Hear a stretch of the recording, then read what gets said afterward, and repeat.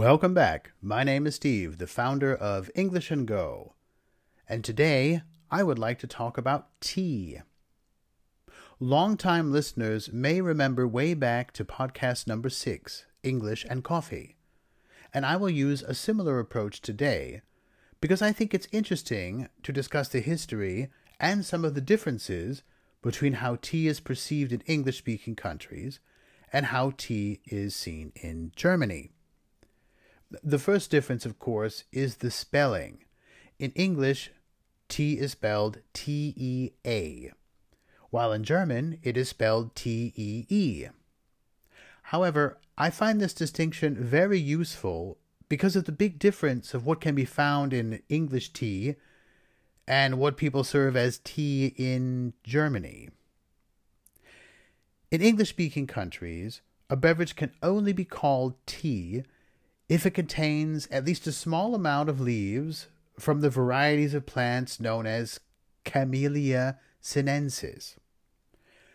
Whereas in Germany, while they do have black tea, you can throw random leaves or even flower petals in hot water and still call it tea.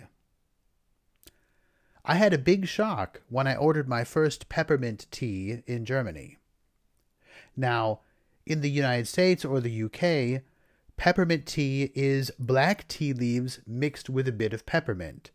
It creates a drink full of rich taste, which has the smoothness of black tea and a nice little spike of peppermint. That's what I was expecting when I ordered peppermint tea in Germany. I was appalled to receive 5 peppermint leaves floating in hot water. It was terrible. And to make matters worse, it cost €3. That was my introduction to German tea. Southeast Asian countries, such as China and Myanmar, pioneered steeping, S-T-E-E-P-I-N-G, the leaves of these plants in hot water. And of course, they call it cha. This explains why it's called chai in India and matcha in Japan, as both countries borrowed their words from the original Chinese cha. Interestingly, it was the Portuguese, not the British, that first brought tea to Europe in the 1600s. Which begs the question, why do we associate tea with Britain and not Portugal?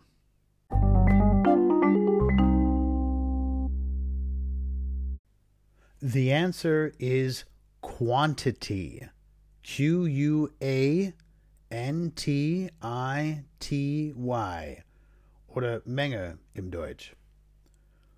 Portuguese priests were happy to drink tea, and their trading ships with China and Japan allowed a small but steady stream of tea to be sent to Portugal. But it was the Dutch, specifically the infamous Dutch East India Company, that decided to bring tea to Europe on a large scale in the early 1600s. This was during the Dutch Republic, which lasted from the late 1500s to the late 1700s.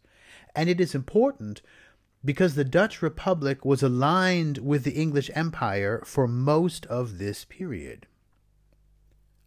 While the British were quick to buy and try the stimulating effects of tea, which is similar to coffee, drinking tea in England in the 1600s-1700s was mostly reserved for royalty or the very wealthy, because tea was expensive. The Dutch still controlled most of the tea routes. But that changed in the Victorian era, the mid-1800s, when the British Empire ruled India and began planting tea in large quantities in India. This ensured a cheap and steady supply of black tea to the British Islands, and it was considered more patriotic to drink tea than coffee, which was no longer seen as a proper British product. Famous Indian types such as Darjeeling and Assam became very popular in this period of British history. Now, unlike coffee, which has only two main commercial types, Robusto and Arabica, there are many types of commercially available teas. Some are connected to a particular region, as I mentioned, Darjeeling and Assam, whereas others are sorted by color: green tea, yellow tea, white tea, black tea. Happily, at least for me, one of my customers, a man named Philip, also likes peppermint leaves mixed with black tea, and he is happy to serve me a cup of his peppermint tea when we meet for our English lessons. Thanks, Philip. Anyway, typically a cup of tea has less caffeine, oder Koffein im Deutsch, than the same sized cup of coffee. Now, how much less caffeine depends on what kind of tea it is versus what kind of coffee it is, how it was prepared, and so forth. Both of them are caffeinated drinks, and tea has a little less caffeine, but it also has one gigantic advantage over coffee. And this is one reason why tea is the world's most consumed caffeinated product. And that is its cultural connection to numerous but mysteriously unproven health benefits. If a person has an upset stomach, or a cold, or the flu, many Europeans, many Chinese, many Indians will tell them to drink a cup of tea, while almost no one would advise them to drink a cup of coffee. For thousands of years, in China, Southeast Asia, India, tea has been presented as a medicinal plant, Medikamentenpflanze. Drink this, and you will feel better. Now, on the surface, this is logical. When a person is tired and feeling poorly from an illness, if you give them a mild stimulant, it will make them feel better. I mean, today, some people I know, they'll substitute a can of Coca-Cola instead of tea. And they report that it works great.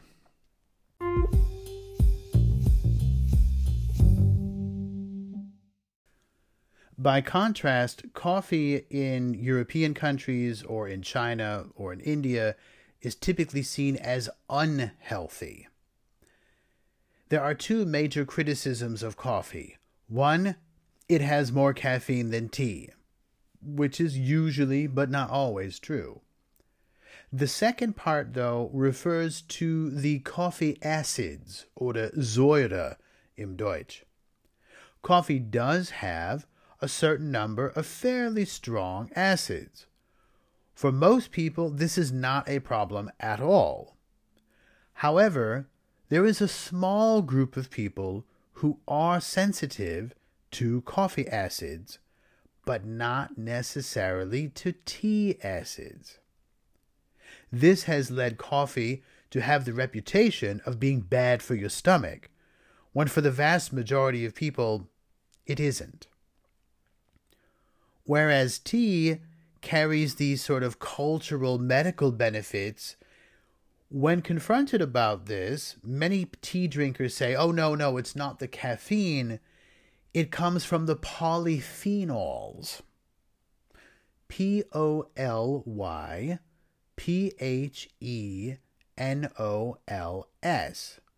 These are the chemicals that make tea taste, well, bitter.